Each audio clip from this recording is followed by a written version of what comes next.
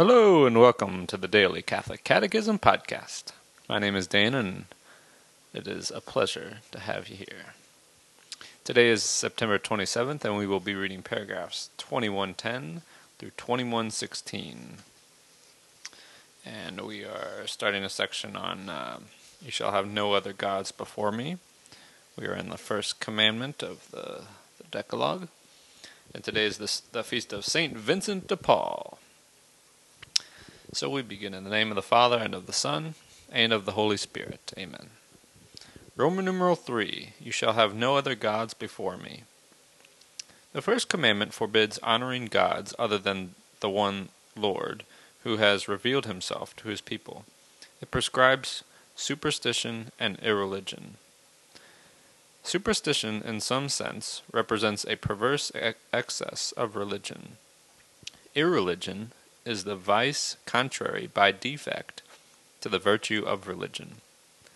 Superstition. Superstition is the deviation of religious feeling and of the practices this feeling imposes.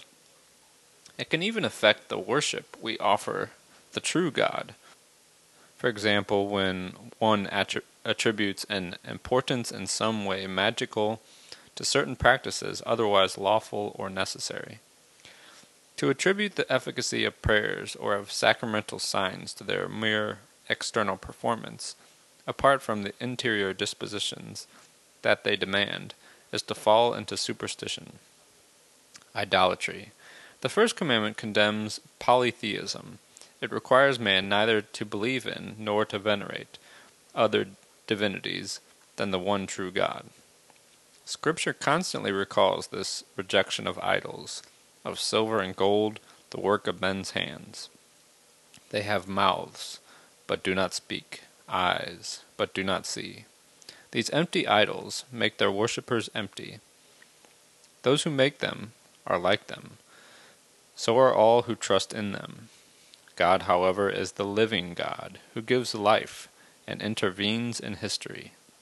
Idolatry not only refers to false pagan worship, it remains a constant temptation of faith. Idolatry consists in divinizing what is not God.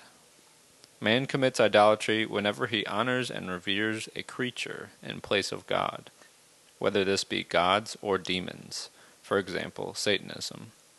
Power, pleasure, race, ancestors, the state, money, etc. Jesus says, "You cannot serve God and mammon."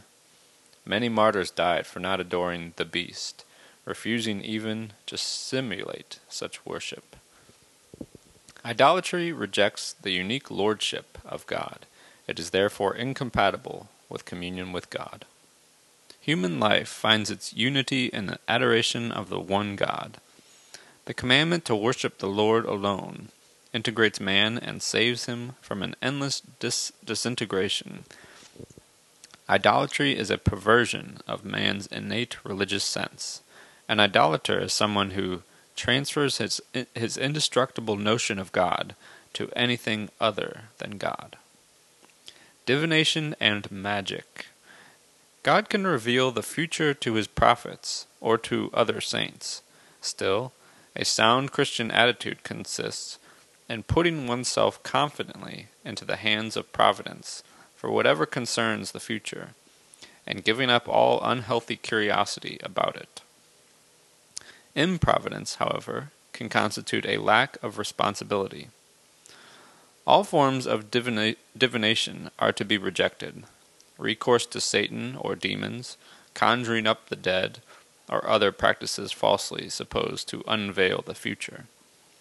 Consulting horoscopes, astrology, palm reading, interpretation of omens and lots, the phenomena of clairvoyance, and recourse to mediums all conceal a desire for power over time, history, and, in the last analysis, other human beings, as well as a wish to conciliate hidden powers.